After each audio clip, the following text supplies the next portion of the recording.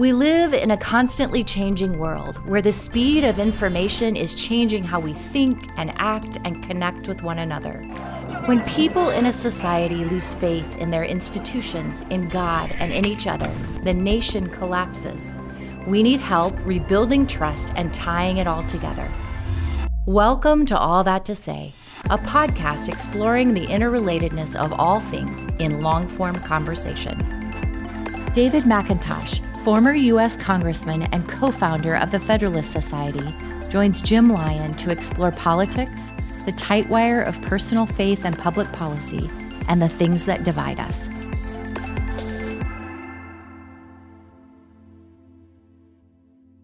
David McIntosh, you have a story to tell. I mean, this is the guy who grew up in a little town called Kendallville, Indiana, born in Oakland, but as a youngster, your family relocated to Kendallville. Your dad passed away, is that right, when you were very young? That's right, when I was 5, and my mom moved us back to Indiana where her family is. And so that was home for you. And as you grow up, you find yourself going off to college, but not just down the road at Indiana University, for instance. Where'd you go? Went to Yale College in Connecticut. For a long time, I would just say I went to Connecticut. Because nobody in Kendallville wanted to hear the guy from Yale? That's right. It was, why didn't you go here?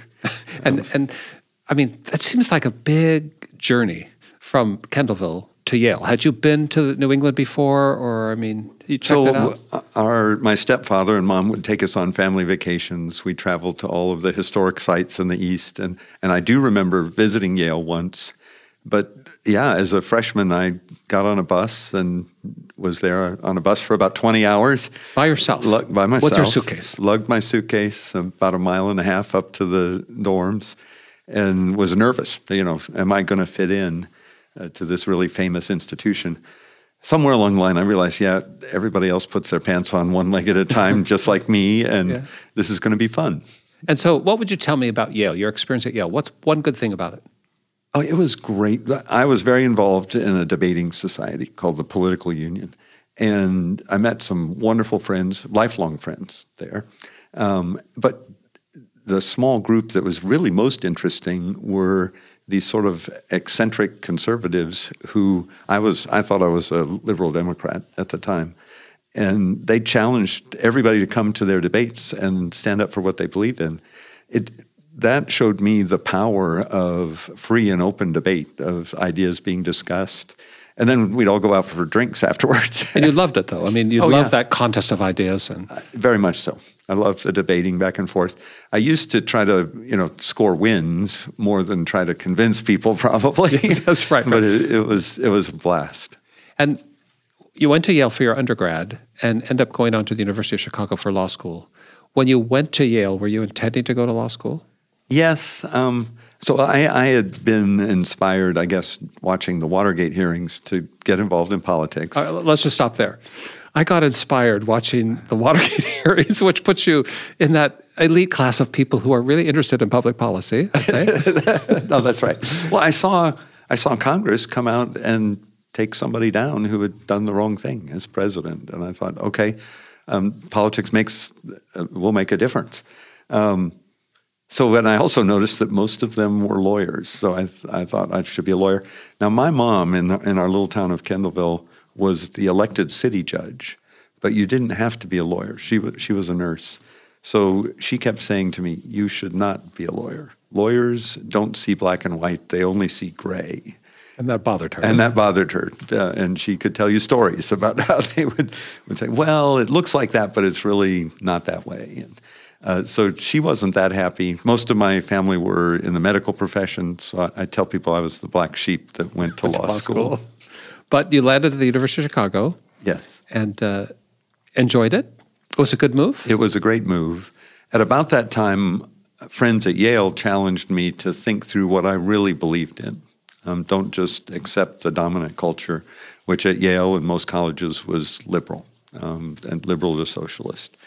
And so I'd been thinking about that. At Chicago, the professors are unique. I mean, if you've seen some of the movies about law school, they loved the Inquisition, but they mostly wanted you to think on your feet. And I had a couple of incredibly good professors. Antonin Scalia was teaching then. There's another, Frank Easterbrook, who is also a judge. Richard Epstein, who is a really famous law professor now at Columbia. And that was a period for me to really think through what are the fundamental beliefs that I have about government, about law and the rule of law, and how it can bless our society. And so it was a really fertile time of learning and thinking. And then we started a group that has promulgated at the Federalist Society. My roommates teased me that I had a phone growing out of my ear. This was way before the internet, and way before a cell phone. So it was literally the house phone. And I'd spend hours with two of my Yale friends planning out the first conference for the Federalist Society and who we would invite, how we'd run it. And it was a fun I just got to stop right there. The Federalist Society, which is much of the news these days. So give me a time frame. What approximate years are you with your school buddies dreaming up the Federalist Society? When was this? This is in the early 80s. The early 80s. So it was Ronald Reagan's in the White House. Yep. You're in Chicago at law school. You've got some friends. You've already self-described that you're scrubbing down your own frame of reference, your own kind of philosophy of public life and public policy, and that leads you to the Federalist Society. Tell me about that. What in the world were you thinking?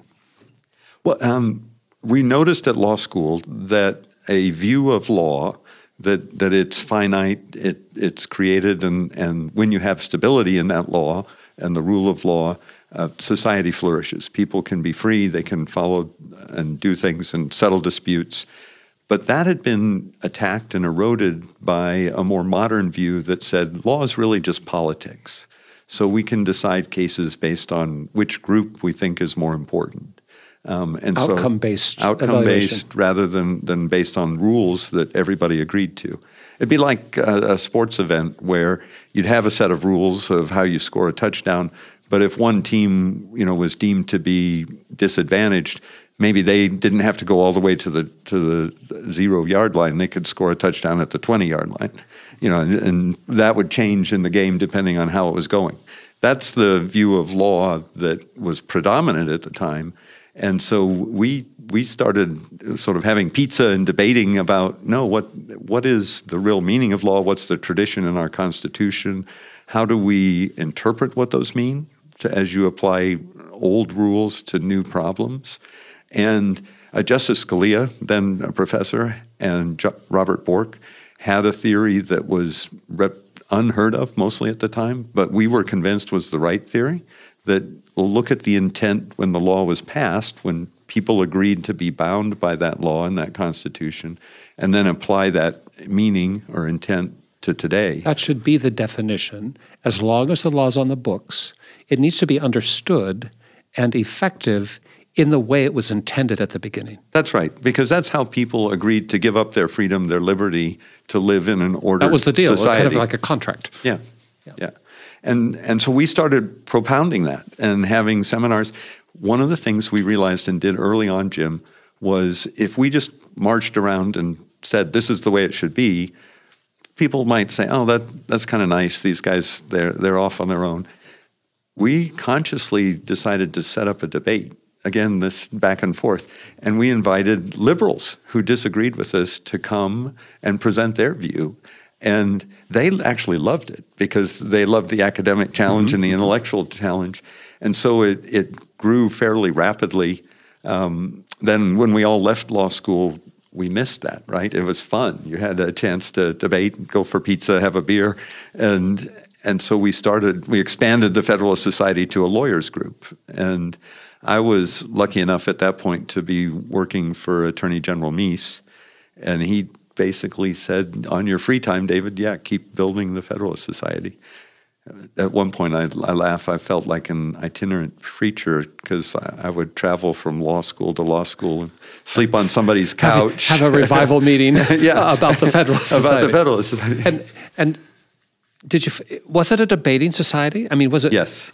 So was the Federalist Society from its inception a place that invited in diverse points of view, or it was a cheerleaders for the established order. So there were some principles that we laid out that we believed in. That rule of law, that law should be as it was originally understood and applied.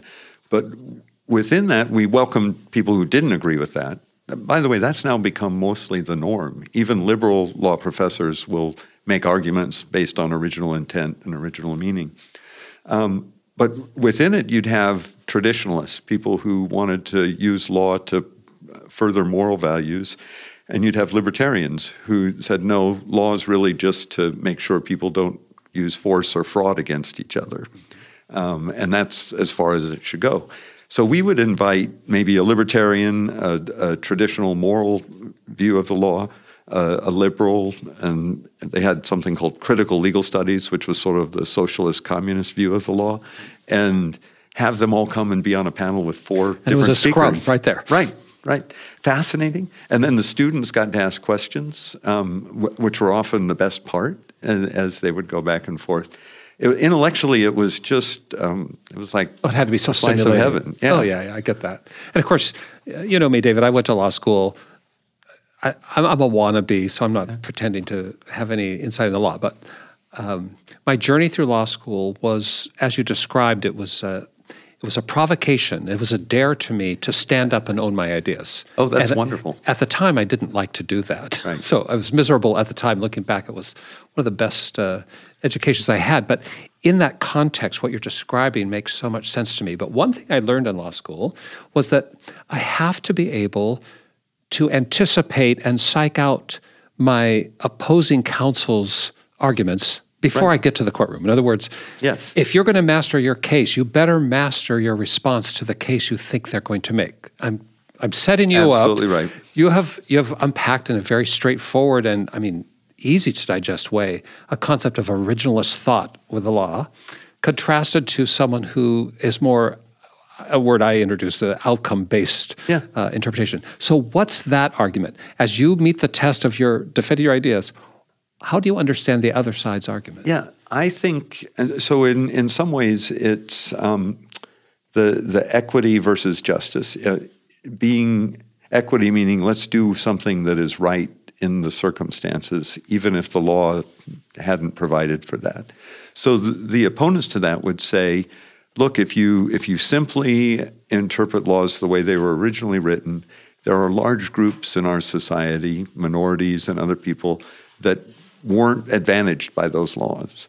And we should have a law that looks to the outcome, when it's applied, does it actually help those groups? Now, I would argue back that our framework does help them because when you set the expectations, people adjust their behavior. So everybody in society can conform to those laws and pursue their dreams and their hopes and ventures. If you do equity all the time and change the rules to try to help somebody, then people can't plan and organize their lives around it because they don't know if they raise their hand, am I one of the people that the court will look at and say, yeah, you should be helped? Or am I somebody that, no, you don't really need the help, so we're not going to rule in your favor? And that type of uncertainty leads to people feeling that it's also unfair. And so they don't have confidence in the outcome. And the system can break down ultimately. Yeah, I mean, that would be the end result if that were unrestrained. Yes. Okay, fascinating. But I just have to bring up... So it's opponents of what we believe in, I think they have a good heart, right? They want to help people and see a good outcome. I prefer to say, let's step back and see what the ultimate consequences are. Or would you say, the reality is that an old rule, as you once called it here, an old rule may not produce the intended outcome years down the road. Right. The answer is not to just arbitrarily change the old rule. It's to intentionally, through a process, adjust the law to meet the need of the future. And in our society, we have a democracy, a republic with democratic principles, which means the way you change that is you go back to the people. Either some states have referendums or the legislature passes a change. And that honors the system. Again, people have bought into that social contract. If you have a court that comes in and says, well, the legislatures aren't moving fast enough or they're not doing it. We know what the right answer is, so we're going to change it. That takes away the people's input into it because in our country, judges typically aren't elected.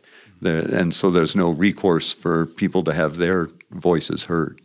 And what you're describing then is it's kind of a core crucible of the Federalist Society. Yeah. That it's been founded and it still now flourishes today and has achieved great influence by advocating for this particular frame of reference when dealing with public policy. Yeah. Here's the rules. We made the rules. You can change the rules, but you have to do it through a process, give people a voice in those outcomes. Otherwise, we are bound by the contract. And the most authentic people that are engaged in that are the ones that will honestly say, and if the rule doesn't do what I think is best, we still have to follow the rule. Because the overall preservation of the system and the freedom that it's given us is more important than the immediate result.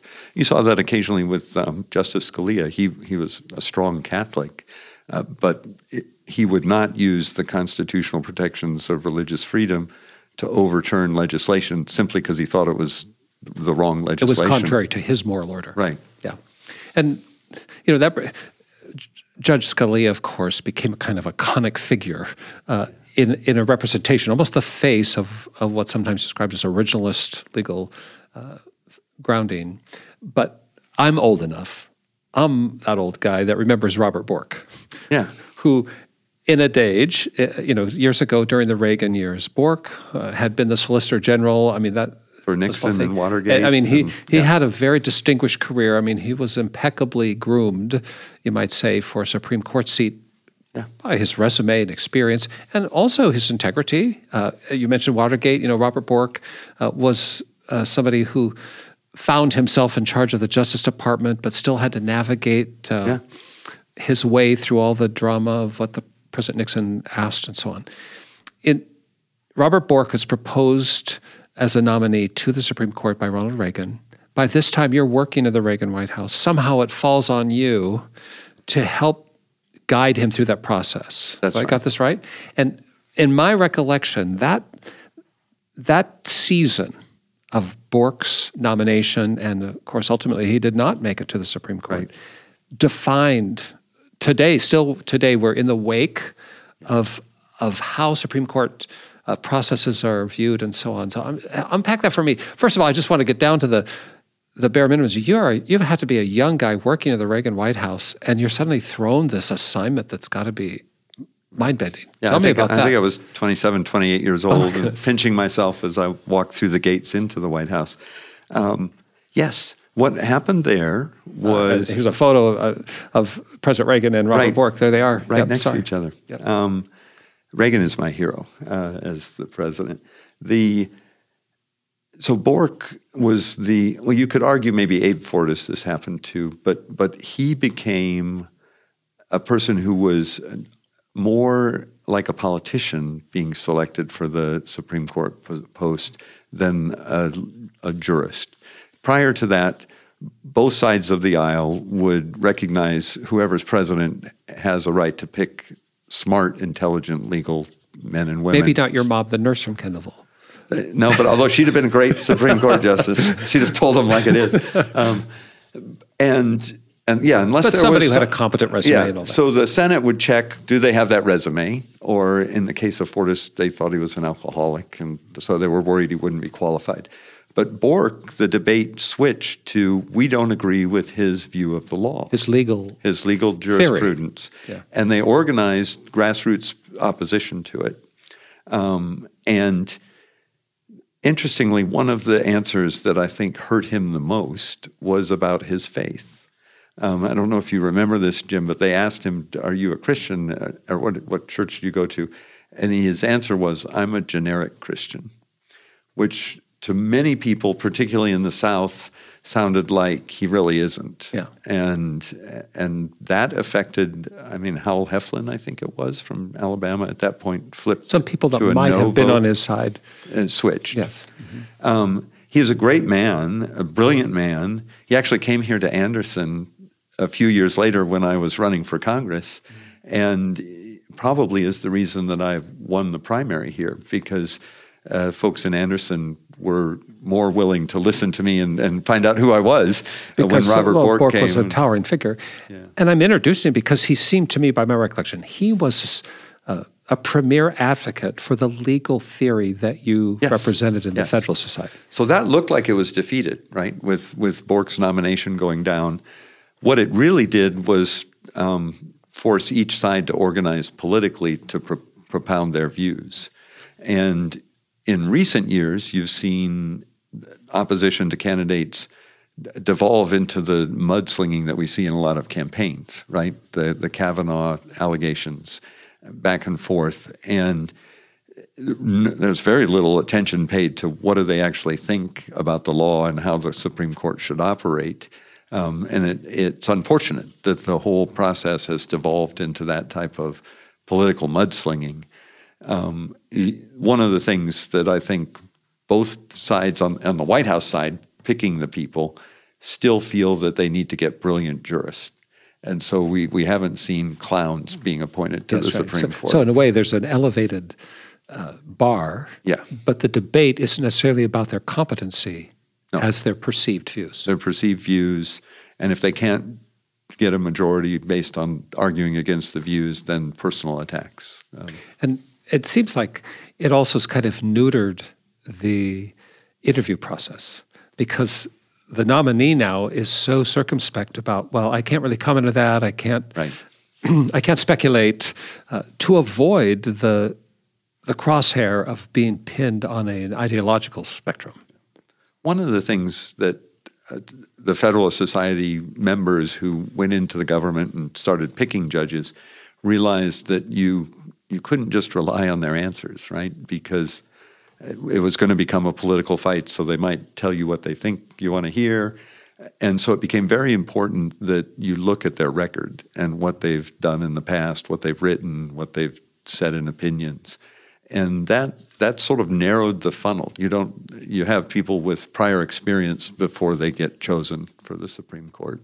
And maybe strengthening the selection process. But at the end of the game, it's really a political scrub in the Senate these days. Yeah, totally. And that's a different, I mean, the Bork journey that you walked way back when you were in your 20s was a pivot.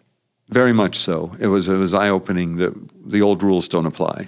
And so if we're going to have good people that we want to see on the Supreme Court, we have to prepare to fight the battle the way it's going to be fought. And that has to be challenging in a way, too, because you just described a world of a contest of ideas where people are persuaded in a friendly way. And you just said, but, we had to change. I'm hearing David said, I have to change the way in which I approach getting to an outcome because of this, political screen that is now imposed even on Supreme Court nominees. That's right. And in my mind, so both for judges and picking judges, and now with my job picking candidates for Congress and Senate, there's almost two factors, right? I still want leaders who are deeply considerate of the fundamentals of our system. They've thought through what our Constitution means. They have a mission in life to serve and to help people, and they've got a philosophy that they will bring with them. But you don't win the contest based on that. So you then have to figure out, in the case of a Supreme Court nominee, how do you persuade 50 senators in what's become a scrum? Or in an election, how do you go to the voters and present somebody? So, and I'm at that sort of pivot point where we can have influence. And so I consciously screen on looking for leaders who are really good people and committed and have that view of what makes America a great political in the small p sense, an entity that will preserve liberty and freedom and opportunity for everybody, and yet can also survive or win in that the contest that's more like a sports game. Where the players aren't always as noble as you might want them to be, I suppose. No, so I was reading a book called Rules for Reformers. It's a take on the Lewinsky Rules for Radicals, written by a Christian pastor.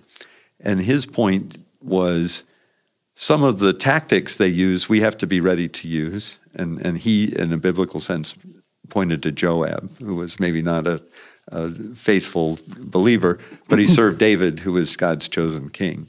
And David had advantages with Joab leading his armies, so we have to use the tactics, but we always have to ask ourselves, where's the line? And we can't use tactics that don't serve God and don't honor God.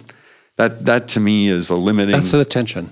Yeah. I mean, it's a real tension. Yeah. So, and what it means is that the ends don't justify every means. And some people in politics believe the ends are everything. You mentioned earlier that Reagan was a hero, a heroic figure for you. You worked in the White House when he was president, someone that I've seen some photos with you by his side, just like Judge Bork. What was it about Reagan that struck you and still creates that sense of admiration these years on?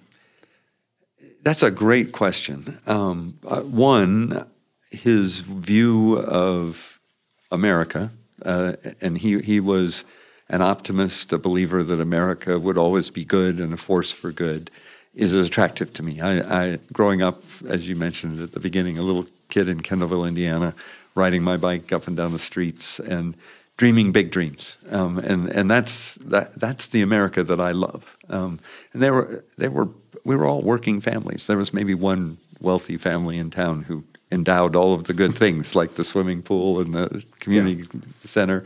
And everybody else would look after each other in that community. Oh, they found the picture with me. Yep. Yeah. So I have to tell you, Jim, when that picture was taken, it was the first time I met him in person. And I'd been working for him for about a year, because later in the administration, the junior staff didn't see the president that much.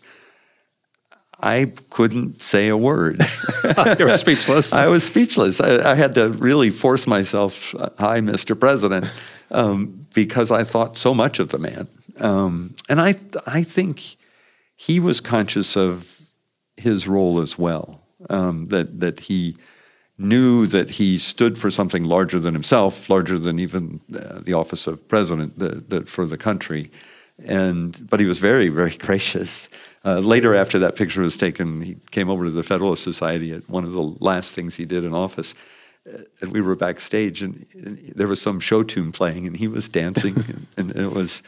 and then he got on stage, and it was the dignified Ronald Reagan that we all know. But he could be accessible and personable, even as he was commanding at moments. So I'm hearing you say you were drawn to his optimism. Yes. Any other characteristic? Well, his belief that good policy is good politics. And he never did what he thought was the wrong thing to try to get a political advantage.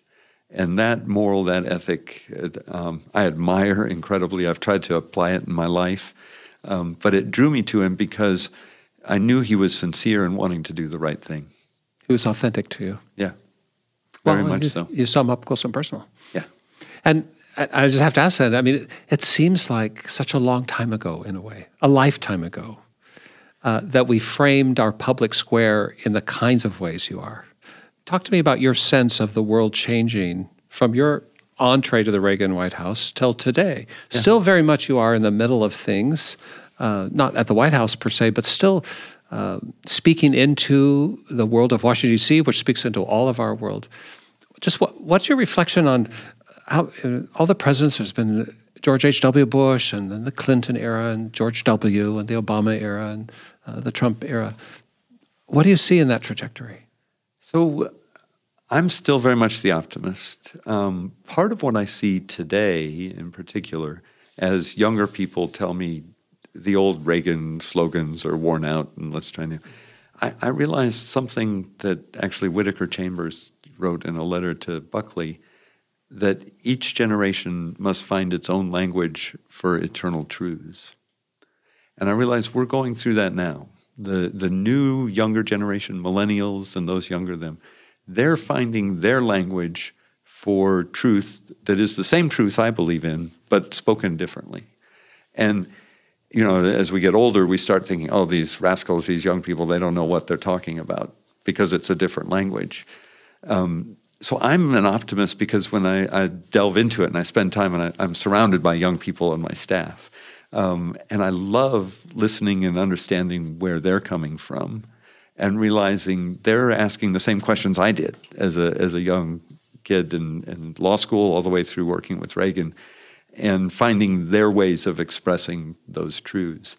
Now, I think we've had different styles of leadership, right? We've had Bill Clinton was very much a man of the people, kind of a rascal at the same time, and he was flexible in what he would do. So when Republicans, and I was part of it in Congress, came to power, he worked with them and shifted his agenda to include some of ours, but also some of his. You then had, after that, George W. Bush, who ended up not really being interested in a lot of domestic policy, but viewed his calling to protect us from terrorism and stand that up after 9/11. But he lost touch with people. They just didn't connect with him. He didn't think he needed to connect with them, which is a failing, actually, I've realized, in people who hold political office. In a democracy, you've got to go back to the people that you represent. There has to be a relationship of a kind. That's right. Yeah. They give you the moral authority to do things in a democracy. So you've got to have that relationship and stay in touch with them. I thought when I started in Congress, I would write great legislation. And then I quickly realized, no, 3/4 of what I do is communicating with people, going back home and reporting on what we're doing, listening to them, taking those ideas back to Washington. And maybe 1/4 of it was working on good policy and moving the ball forward. And then Obama, he inspired us all when he was elected, whether you voted for him or not, for 2 reasons. One, as the first black president, that was a statement about our country, right? That everybody has the opportunity. The little white boy in Kendallville, like I was, had an opportunity, but now the little black child in the urban inner city, he can look at the president and say, I can do that too. Yes. Right? And that was a tremendous move forward for our country. Great threshold. He also campaigned on kind of reducing partisanship. When he got there, and I've heard different reasons why people think he did this, he didn't really follow through on that and let Congress, which is much more partisan, set the policy agenda. They wrote the health care bill, for example, with his name on it, but Congress really did it, and the Democrats said we don't need Republicans, so we'll just do it on our own. So he missed that opportunity, let's put it that way, to move us past partisanship. And then Trump, right, who we didn't support at the Club for Growth, where I work now, in his primaries. And then when he became president, decided we had to work with him for different things like the tax cut bill and the repeal of Obamacare, deregulation, a lot of our agenda in the economic side. And I've thought a lot about what happened with him, because there are a large number of people, many of my friends, who were turned off by his style. It used to be this, I wish he wouldn't tweet. But it was also a style of always pushing the battle. But there's a large segment of people in our country that are probably like many of my friends from Kendallville who felt nobody in Washington is speaking for them. And ironically, Donald Trump, the billionaire developer from New York City, an unlikely ally, yeah. But he gave voice to their concerns.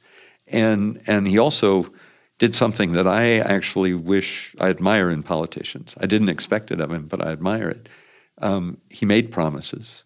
So he campaigned on specific things to do. He fought for those, even if he didn't win, he fought for them. And so he kept his promises. It was almost like he was checking them off. And you might not like all of the promises, but I admire somebody who thinks about leading in that way. And my hope is Republicans, whether they're Trump Republicans or not, will bring that ethic back into how our party. I'd frankly like to see both parties do it. It'd be nice if everyone, if everyone stood by their words. Because, and I think mostly on the Republican side, right? It's self-criticism. I think we lost that with prior leaders who campaigned one way, and then when they got in office, it might have been hard to do, but it looked like they gave up on their promises. But the president, Mr. Trump, I mean, he talked about balancing the budget in 4 years. And it doesn't seem to me like he was really working that side of it so well. On our economic issues, the spending side has been terrible. The Republicans and Democrats have both really saddled our country with a huge debt that at some point will be an enormous problem that will hopefully have grown more, so it'll be easier to solve. But if somebody called the debt today, we'd be in deep kimchi. And I mean, that kind of brings me to what you're doing today. There's so much, David, about your life that's fascinating. We've kind of jumped over Congress. I want to go back there. But today, you're at the Club for Growth. And you've been leading at the Point for the Club for Growth. Tell me about that. You know, its stated purpose is to advance the cause of some of these ideas, what I'll call conservative principles, especially on economics. That's right. Tell me about it. So it started as a group that wanted to contribute to candidates who believed in what we call it pro-growth policies, but free markets, lower spending, lower taxes, less regulation, in general, finding solutions to problems in the marketplace of people doing it rather than building up government programs. So in education, for example, we're strong supporters of sending the money through the parents, and they can send it to public schools or they can send it to private schools, and then have that market discipline increase the quality of the education for everybody and create opportunities for everybody.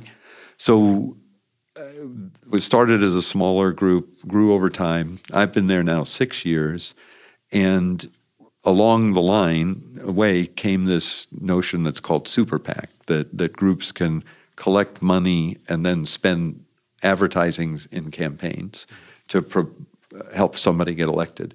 And so right now, we look mainly for champions of those principles that might not have a chance of winning. But if we come in, we've got about 10,000 members who will write, $20 checks up to a couple $1,000 check, the maximum. And then we have a Super PAC that will also come in and run ads. And I'm very proud of the people that we have identified and helped elect. You've got everywhere from Ben Sasse and Pat Toomey on the Trump question to Josh Hawley and Ted Cruz and Marco Rubio. We're all people that Club for Growth took from nowhere and helped get elected. Because even though you just described a class of senators who have very differing views about President Trump, right? But you have come alongside them because they all share your economic approach. That and the limited constitutional government. And that conservative too. Principles, right. Yeah. And these are, Club for Growth comes alongside people seeking federal office. Yes. Not in state races. Not in state, although in January my board authorized us to look at governor's races. And part of that we've noticed in COVID, for example, governors had much more authority than senators. And so I don't think we'll get into every governor's race, but we'll look for people who champion those principles and try to help them succeed and win.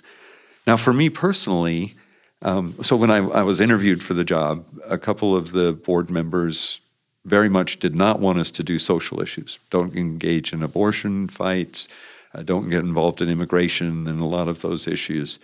And they knew of my faith, and so they sat me down and said, David, nice talk for 45 minutes, and then the question came up. What will you do to lead the Club for Growth on these social issues? And I said, my faith is really important to me. It's the most important thing in my life. But I also will honor what the board has set out for the mission of the Club for Growth. We will stick to these economic and conservative government principles and not engage in those battles, even if I have a view about what the right thing is. And so they were satisfied with that. And I believe that's my role because that's what the board has set out for me to do. Interestingly, somebody wrote an article after I went through that interview and pointed out that Club for Growth candidates actually have a better right to life score than the National Right to Life candidates. And I think it's because a worldview of limited government gets you to the right answer in a lot of other questions as well. We just don't ask about it and don't talk to candidates about it. But the fascinating thing for me, Jim, I thought I was getting back into politics and policy and into the battles that we were talking about. About 6 months into it, I was praying about what I should do and had this strong sense that God was telling me, that's what you do. You're the head of that. But my mission for you, David, is to no longer think about yourself as a politician. He had to ring out of me wanting to run for president someday. I want you to identify and nurture and mentor and help elect a new generation of leaders. And I love that definition of my job because it lets me get to know these men and women, help them as they're starting out, pass on the lessons and the mistakes that I've made so they don't make the same mistakes. And it's very fulfilling to me. A friend of, as you know, Jim, we talked about Congress. I tried to come back after I lost. Mm-hmm. And a good friend of mine, we were praying about it, and I can't remember the scripture verse, but it's one of the ones where after Elijah calls down, God lights the altar. Prophets of Baal. Of Baal. He then comes out of the cave where he's been hiding. There's a little scripture that says, and God then sent him to Damascus to anoint the king, and a couple of other places. So that was the scripture that my friend said, I've got for you, David. At the time, it made no sense to me. What does that have to do with me running for Congress, right? Going to Damascus and anointing people. But I realized after I took this job, well into it, that scripture was pointing me to this mission of trying to help elect a new generation of leaders. So I want to ask about that. But to help our listeners, our audience understand a little bit of your trajectory, after you worked with the Reagan White House and then alongside Vice President Quayle during the George H.W. Bush years, you found yourself running for Congress and represented Central Indiana for 3 terms. Yes. And then decided to run for governor in Indiana. So that required you to step out of your congressional race that year. And Mike Pence stepped into that seat, as I recall, at that time. But the governor race was a close miss. I mean, and so then that caused you to retreat from a public office for a season, practicing law. Hey, anybody that went to Yale and University of Chicago Law School's got that down. But then you decided to make another pass on running for Congress again. That's right. Same neighborhood. But really, really narrow. I mean, what was it, like less than 1,000 votes and a 500,000 votes cast or something? And the attack on me then, because I'd been in Washington practicing law, was that I really wasn't from Indiana anymore, which hurt because I view myself very much as a Hoosier. But I learned to appreciate the Garth Brooks song, Thank God for Unanswered Prayers, right? Because then he led me into this position. And it was that second defeat that really made it clear to me, no, that isn't what I have in mind for you. It had to be a dark night. Oh, yeah. Because your dreams, I mean, David, in the 1990s, you were featured in a book about, how many were there? 6, 7 of the brightest and best up-and-coming voices. And to have that door closed then, I know that had to be a hard blow, but it became a doorway for you. Right. And that brings us to your faith, because you have been on that roller coaster of political life, and everybody, it seems to me, who gets into public life has a roller coaster ride.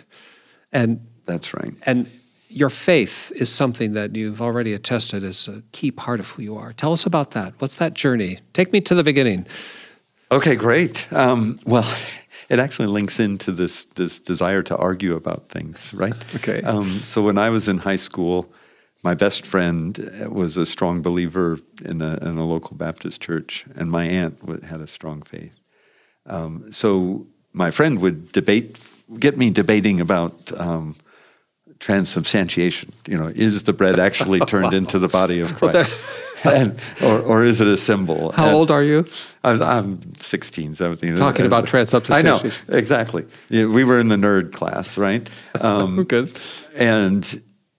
But I love that debating back and forth. So he said, come to my youth group and do that.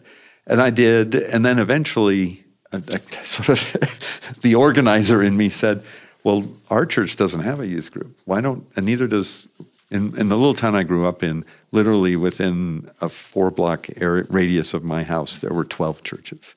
It was near downtown, and there was a little church with every denomination.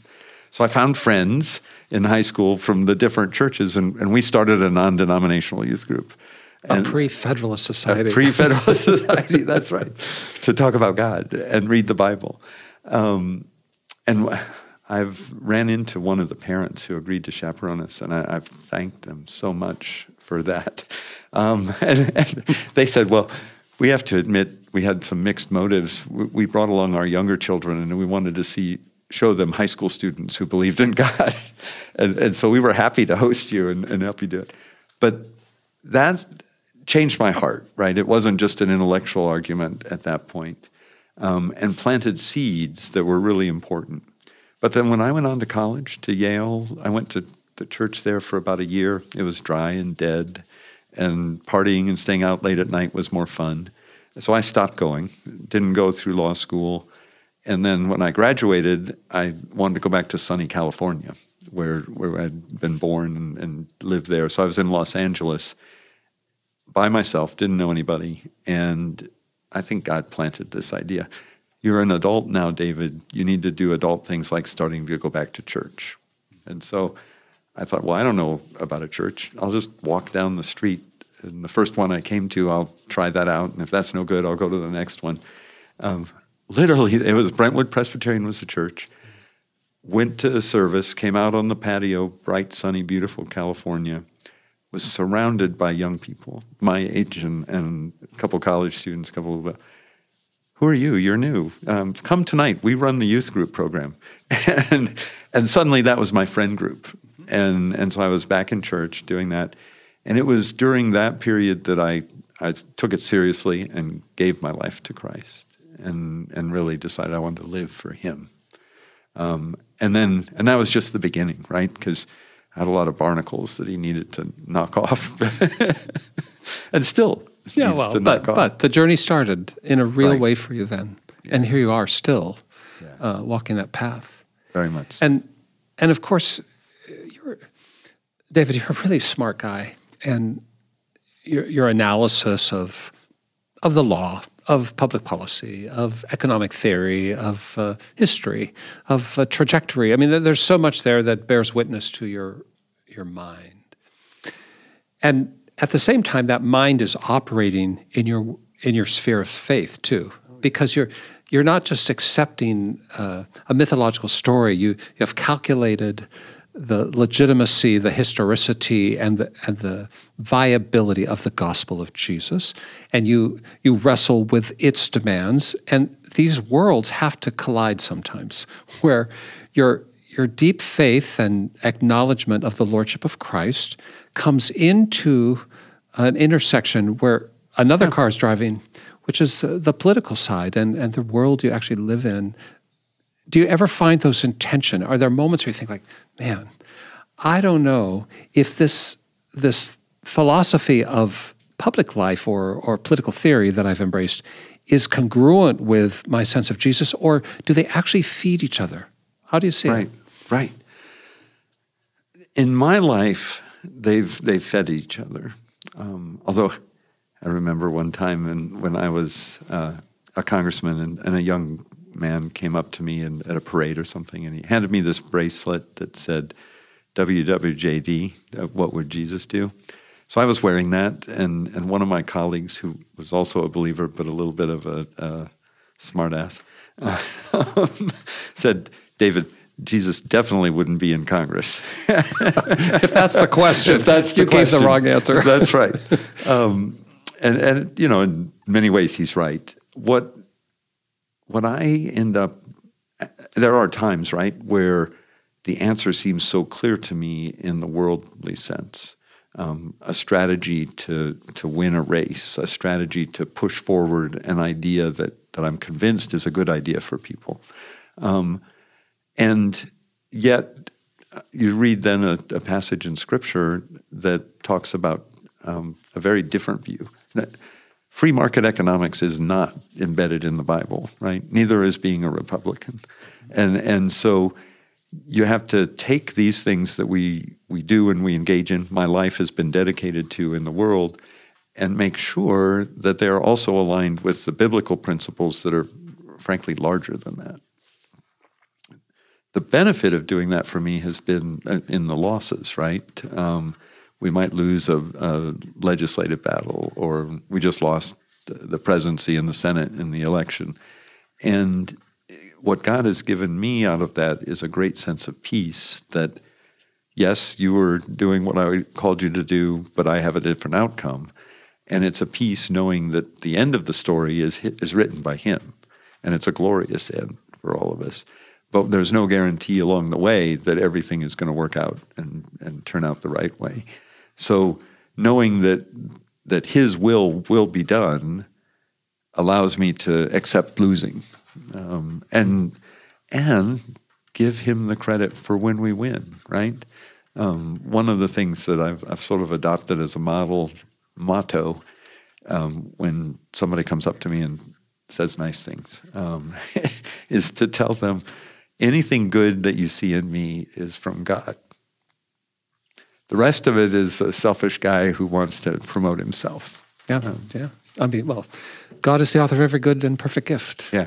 And the rest of it comes alongside and hopefully can be polished. Well, the amazing thing is He loves us so much in spite of all of that, or including all of that, really. We had been talking earlier, and He's been working on me in personal relationships with these members of Congress, young people in my church that I've developed good friends with, to learn to love in the way He loves. And the Scripture tells us to love others as we love ourselves, which is a good thing. But I feel this challenge to go beyond that, and which means even when you're ignored or you're thwarted, or just continue to love them for who they are, and which is what He does, right? We, as believers, we can pray and call on God's help, but then we go back about our business and we don't really pay attention to Him until the next time we need Him. And one of my friends said, we're living on God's credit card, right? That's right. But His love never stops. And so that's been His challenge for me. Do you think that, the political tenor of our time seems to me to be so stressful? I mean, there was a day when I loved to watch the news. Yeah. And honestly, I found times where I just have to turn it off. In fact, last November, there was so much drama that I decided to put up a Christmas tree in my house just as a diversion from what shall I say? That's wonderful. All the boxing going on on the news. Right. And I'm longing for a little bit more grace in the debate. I don't want to lead the witness here, David, but we'll just say, no matter how deeply people are leached to an idea or an outcome, to be able to be gracious and to extend grace to people who may see it differently or maybe even have thrown a punch at me, right, is so much what's needed in the political debate right now. It totally is, and you don't see it, right? Because the ad hominem, the personal attack, is what works in the media, right? It sells shows and makes for good TV ads and campaign ads, but we need that grace. In order to get anything done, we need to show respect for our opponents, and I genuinely believe everybody that I've encountered in political office, well, almost everybody, I'm sure there's some exceptions, but whether they're Democrat, Republican, liberal, conservative, they're in their heart is to try to help people, or the Madisonian concept to pursue their ambitions by helping people. And so when you recognize that, even if you disagree with them vehemently, you can recognize they're trying to do something that they believe is good. And I try to look at people that way. We are in the business of winning races, so if you looked at all of our ads, there are probably some very hard-hitting ones that people would feel, well, David didn't really apply that principle all the way through there. Wasn't so gracious, maybe. Right. Yeah. And that's the tension. Yeah. And as you're thinking about that and the future of the conservative movement, you have been an influential figure, David, and still are today, in the conservative movement and in the Republican Party. And, I think everyone kind of senses we're at we're in an unsettled time where there's things might go this way or that way and so on. How do you see the future of conservative politics? I mean, is there a face? Is there a frame? Is there anything that you imagine that will rise up out of this present stew? Or will it be more of the same? What do you think? I have a hope for that, Jim. I think it's an unanswered question right now. And we are at one of those inflection points. Typically, it happens when the party loses the White House. Where do we go? What's our direction? And I've just made a talk down at the Conservative Political Action Conference in Florida on this, arguing for unity, at least among conservatives. But there are two distinct elements there. There's somewhat the old guard, but the people who were in conservative politics around a set of ideas. We talked a lot about them: limited government, more freedom, individual liberty. Many of them are there out of their faith for protecting life and preserving those rights. Then there's a group of people that I see Donald Trump having brought into that coalition who weren't really engaged in politics. They're working men and women, folks like you and I know in Anderson and Kendallville and all throughout this country. And yet they feel disrespected by a lot of what they see happening in the dominant culture. I used the line that they stand for our flag and kneel for their God. They want to love America, view America as great, and having been a great country, want to hand that on to their children. And many of them have a strong faith and want to live out in their community, make it a better place to live, contribute to that way. He brought them into the Republican coalition because they felt nobody else would respect or listen to them. The old guard is a little bit elitist, right? And can tend to look down on them. I have to be careful. I mean, I've been in both worlds, right? Yes, right. And you went from Kendallville to Yale. Yeah, exactly. And so my call was, let's unite. And when we do unite around principles, then that creates a force that can bless everybody in the country, not just ourselves, not just Republicans, not just conservatives, but truly be a blessing to everybody. And so that's my vision for what can come out of this soup. It may not happen, but I'm going to at least spend whatever life God gives me more of to try to promote that and push that for that. I'm hearing you say that your hope for your party is one where it coalesces around those ideas and gives voice to those ideas. Gives voice to them, but also recognizes part of what people are longing for is leadership that loves our country and everything, the culture that we have, not just in a principled sense, but in I want our country to be great.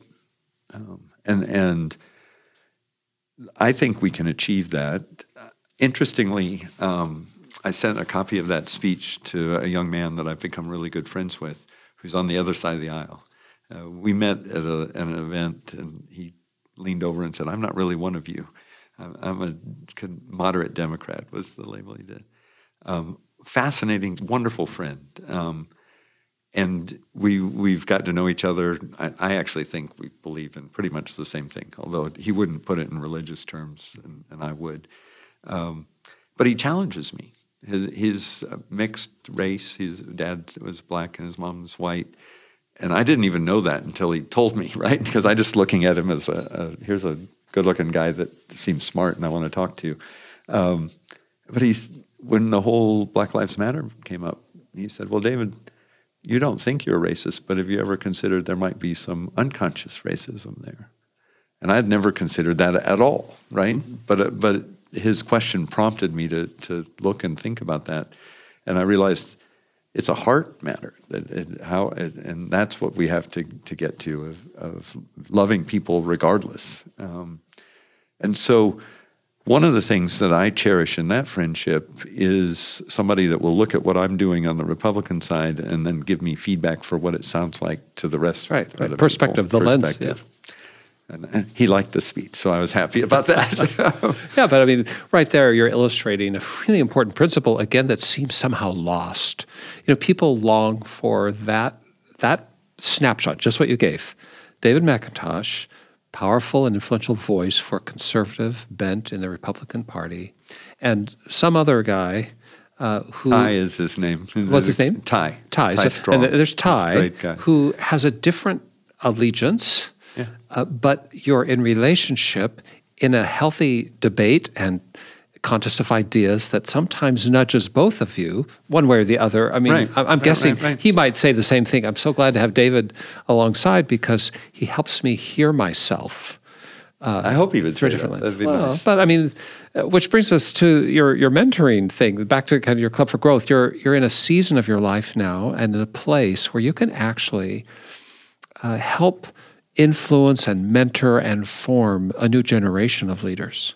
And somebody even like Ty who might be in the mix to learn principles of how do we... You mentioned that right after Biden won, who he enthusiastically supported. I said, do you want to get a job with them? And I can't call him up and say you could, but I can tell you how it's done. Yes. And we're actually working on a different project. So he said, no, I'll do that.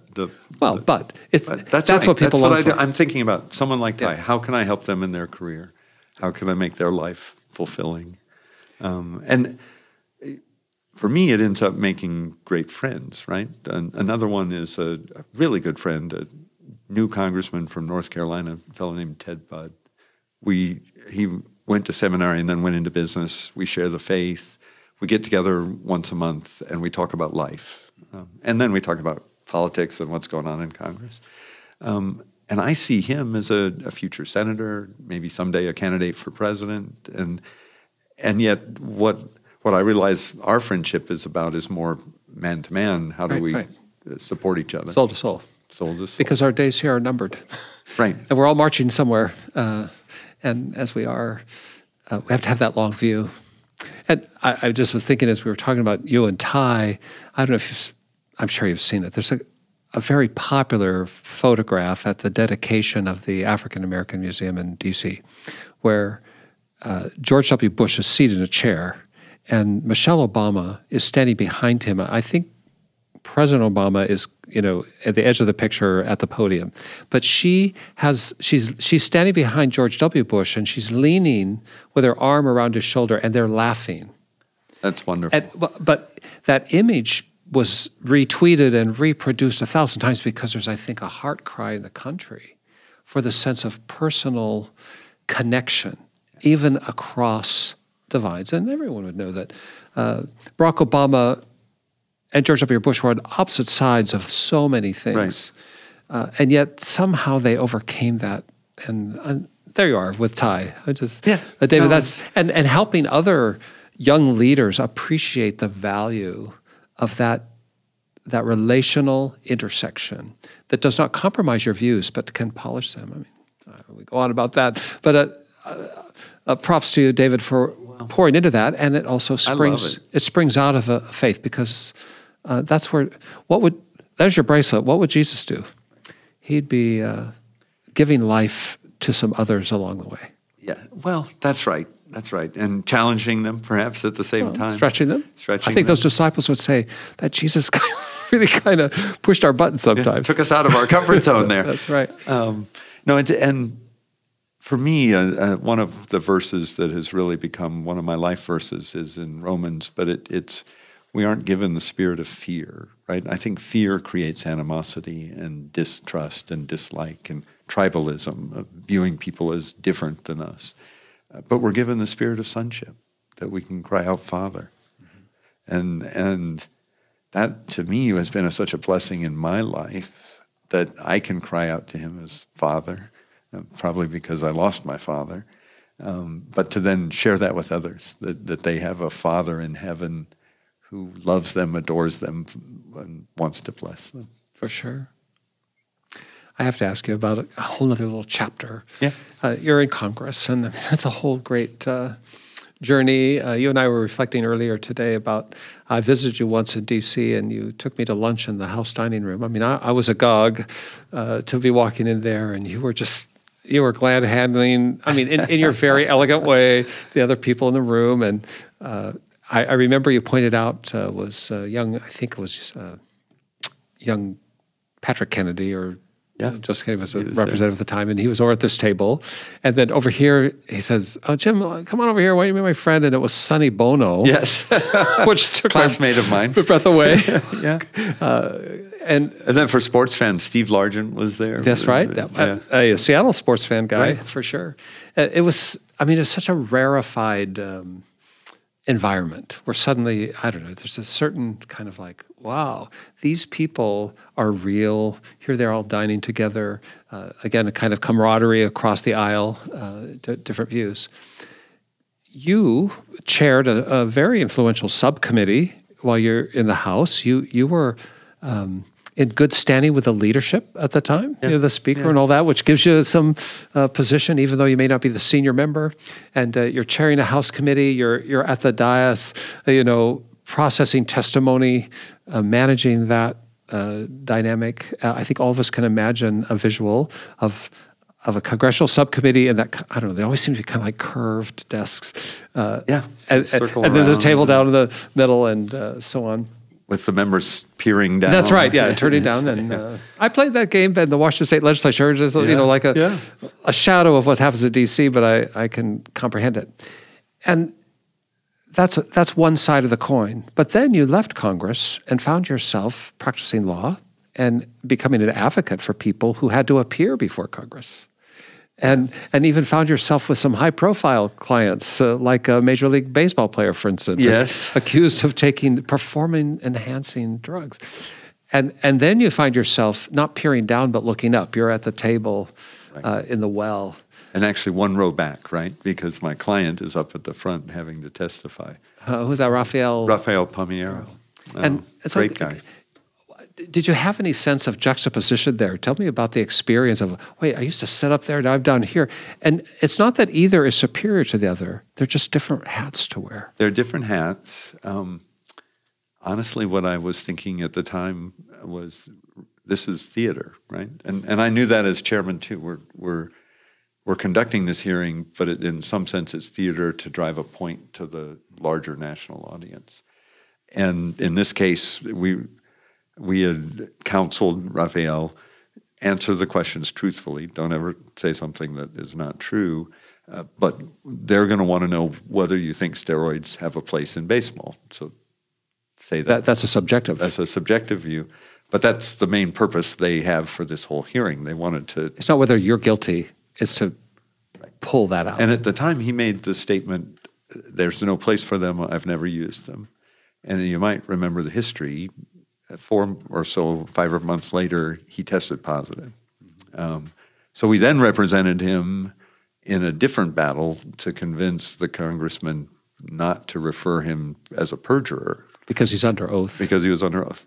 And literally, and I believe it to be true, I think he said truthfully that he had never used them, but then did decide to use them. And so my role then became an advocate behind the scenes to talk to Henry Waxman, who we were on the opposite side of everything, and to the chairman, Tom Davis, and say, here's a guy and this is what happened. Do you want to destroy his life? Or do you really need to? Right. And we went through the record and convinced them, and they said, no, we don't need to make an example of him. So that's an example of what I did a lot as lawyers. It was, what does my client need me to do to tell the truth, but in a way that helps them to get out of trouble? Well, a lawyer's an advocate, isn't that? In some parts of the English-speaking world, that's actually the professional name. It also taught me, Jim, to be a servant. I wanted to be a leader, but being a lawyer for clients and understanding what they need as compared to what I need helped me a lot. Fascinating. And would you say that your role as a congressman, I think people from the outside look at that whole transition, someone's in Congress for a time, then they become a lobbyist. Lobbyist is a kind of pejorative in many people's view. And yet you just described a conversation with Henry Waxman, who's someone you had served in Congress with. The value of relationship and familiarity seems to me like not necessarily a wicked thing. What would you say? No, I think that's exactly right. And what you have as a lobbyist is access. But if you're doing the job right, what you should be doing is bringing information to these leaders that they're too busy to and don't have a big staff. They can't manage it all. I learned in that actually from a more senior lobbyist who shared this with me. Always tell both sides, like you had me do earlier today, because then they're going to hear the other side, but you'll have presented both sides and given the argument why yours is the better side. And so I ended up viewing part of my role as actually serving the member who we were advocating to, of informing them of what the circumstances and the facts are. And I wouldn't get hired for everything because people pick me to go do conservative things, right? But I knew that I would not be successful if people thought I wasn't telling them the truth. So I told my clients, we will always present the truth. Right. We're not going to fuzz on the issues here. And so if you don't want the truth told, then we won't go see them. You need another counselor. Or you don't have to tell them, but I'm not going to tell them something that's false. That's right. Yep. You can do. And then I thought I could win every battle, right? Sometimes it's better for people to not engage and solve it in a different way. And so I also learned that, the humility of, you don't have to go fight every battle. Sometimes it's better to let things work themselves out. You can walk away from some things. Yeah. So, Mr. Counselor, Mr. Advocate, let's just say that Donald John Trump called you up and said, I need some advice right now.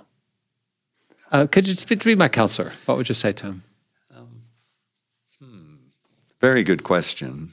And he and I have talked frequently about our candidates, and so I tell him who I think are good people.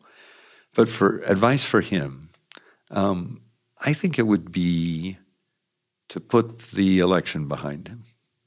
And I think I see him doing more and more of that.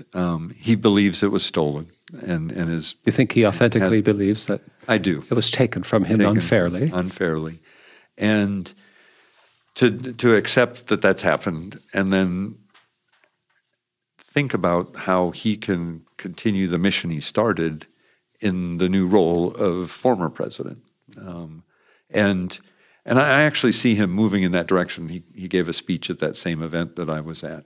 But that would be my advice. It's advice that I had to live by myself. So I've been here. I've been there. Mr. President, I'm not talking out of a vacuum. Yeah. And that if you nurse the defeat, it gnaws at you. If you accept it and move on, then you have more life and more mission. Yeah. You're free. Well, let's take the other side. Joseph R. Biden says, I was talking to my friend Ty. Yeah. He said, you just need to hear from another voice. And so I thought, I'd just give you a call. What would you advise me? I would say, first of all, I want you to succeed. We were on opposite sides. I want you to succeed because it's so important for our country that you succeed.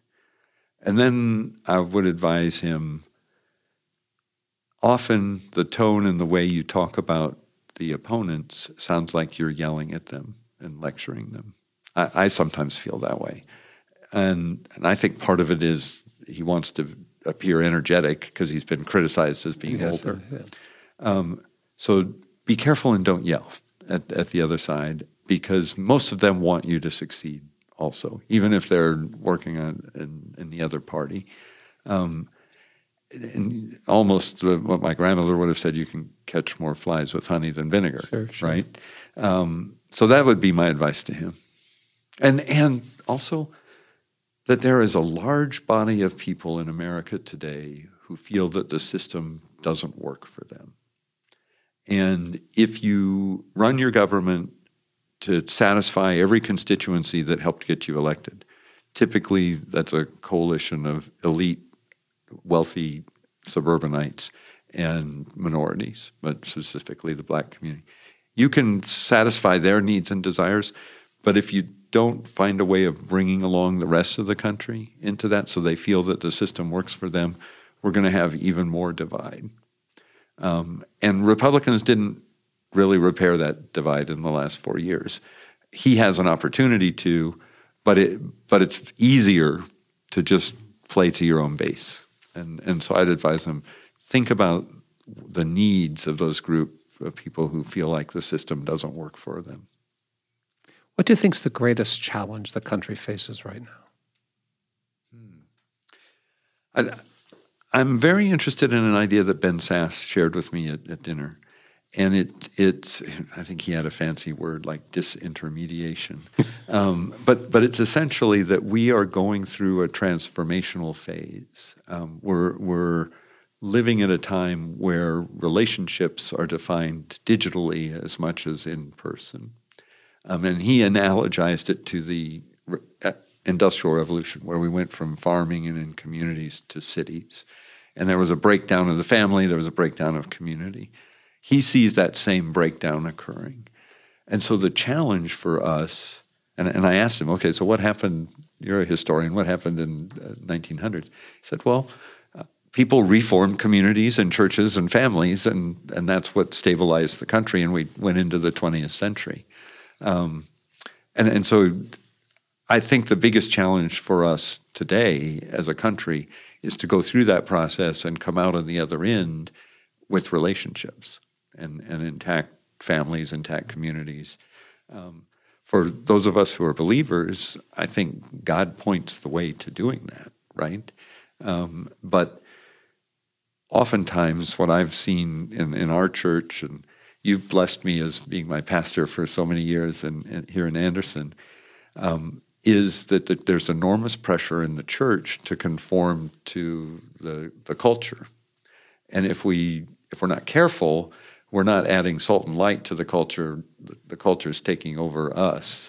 And so I think there's a great mission for the church in that change, rapid change of community and relationships and who we are, to speak truth into it, that we are children of God, and we can come together and love each other. It may have been the old way of giving them a fish, or it may be today the modern way of finding a way to express love in a posting on Instagram. But there has to be a way found. There has to be a way found. Yeah. And the church can lead and point to that. And at points of change and unsettled consciousness, when people, they're looking for anchors. I mean, that's my predicate.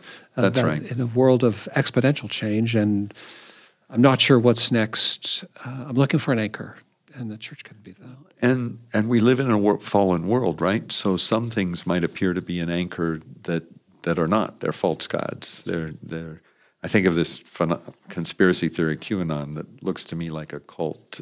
But for some people who haven't been in church, I can belong to that. And there's a Messiah figure, and there's a hope for the future in this. And so we have to be aware of those false gods and make sure people don't get sucked into that. Well, and I think there are some church people drawn into the QAnon sphere. Yeah. But I'm hearing you say you think it's bogus. I do. I think it's fiction and designed in a way to look like a religion. So fascinating, though. I mean, where did it come from? I mean, it's designed to look like a religion, and yet by whom? I found an interesting article on Google that talks about some of the original people that consciously created it. And they did it to promote their standing in social media. Well, there's an idea. Yeah. Well, maybe we'll move on to R. David McIntosh, always glad to see you. Likewise. By the way, can I tell one more story? Of course. So when you were out there visiting me in Washington, we were on the House floor, if you remember. Yes. And you observed something that I hadn't noticed, that on the House floor there are friezes of great lawgivers throughout history. And you pointed up to the one of Moses and observed that he was the only one facing down, looking on the floor in the house.